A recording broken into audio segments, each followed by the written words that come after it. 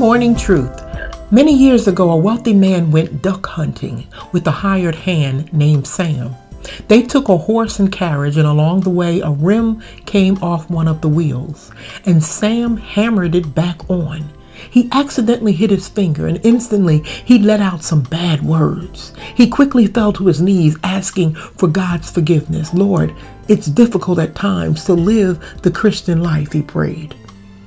"Sam," the man said, "I know you're a Christian, but tell me, why do you struggle so? I'm an atheist, and I don't have the problems that you have." Sam didn't know what to say. Just then, 2 ducks flew overhead, and the man raised his gun, and 2 shots rang out. "Leave the dead one and go after the wounded bird," he shouted. Sam pointed at the duck that was fluttering desperately to escape and said, "I've got an answer for you now, boss. You said my Christianity isn't any good because I have to struggle so. Well, I'm the wounded duck and struggle to get away from the devil every day. But you, boss, you're the dead duck."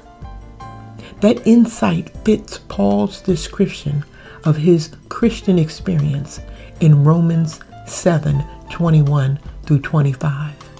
And in the Message translation, it reads, "It happens so regularly that it's predictable. The moment I decide to do good, sin is there to trip me up. I truly delight in God's commands, but it's pretty obvious that not all of me joins in the delight. Parts of me convertedly rebel, and just when I least expect it, it takes charge. I've tried everything and nothing helps.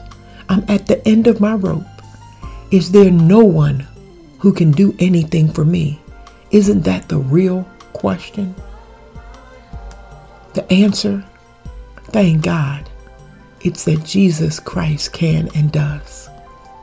He acted to set things right in this life of contradictions, where I want to serve God with all my heart and mind, but am pulled by influence of sin to do something totally different. Struggle is one evidence of God's work in our lives. So don't despair, and keep in mind, dead ducks don't flutter.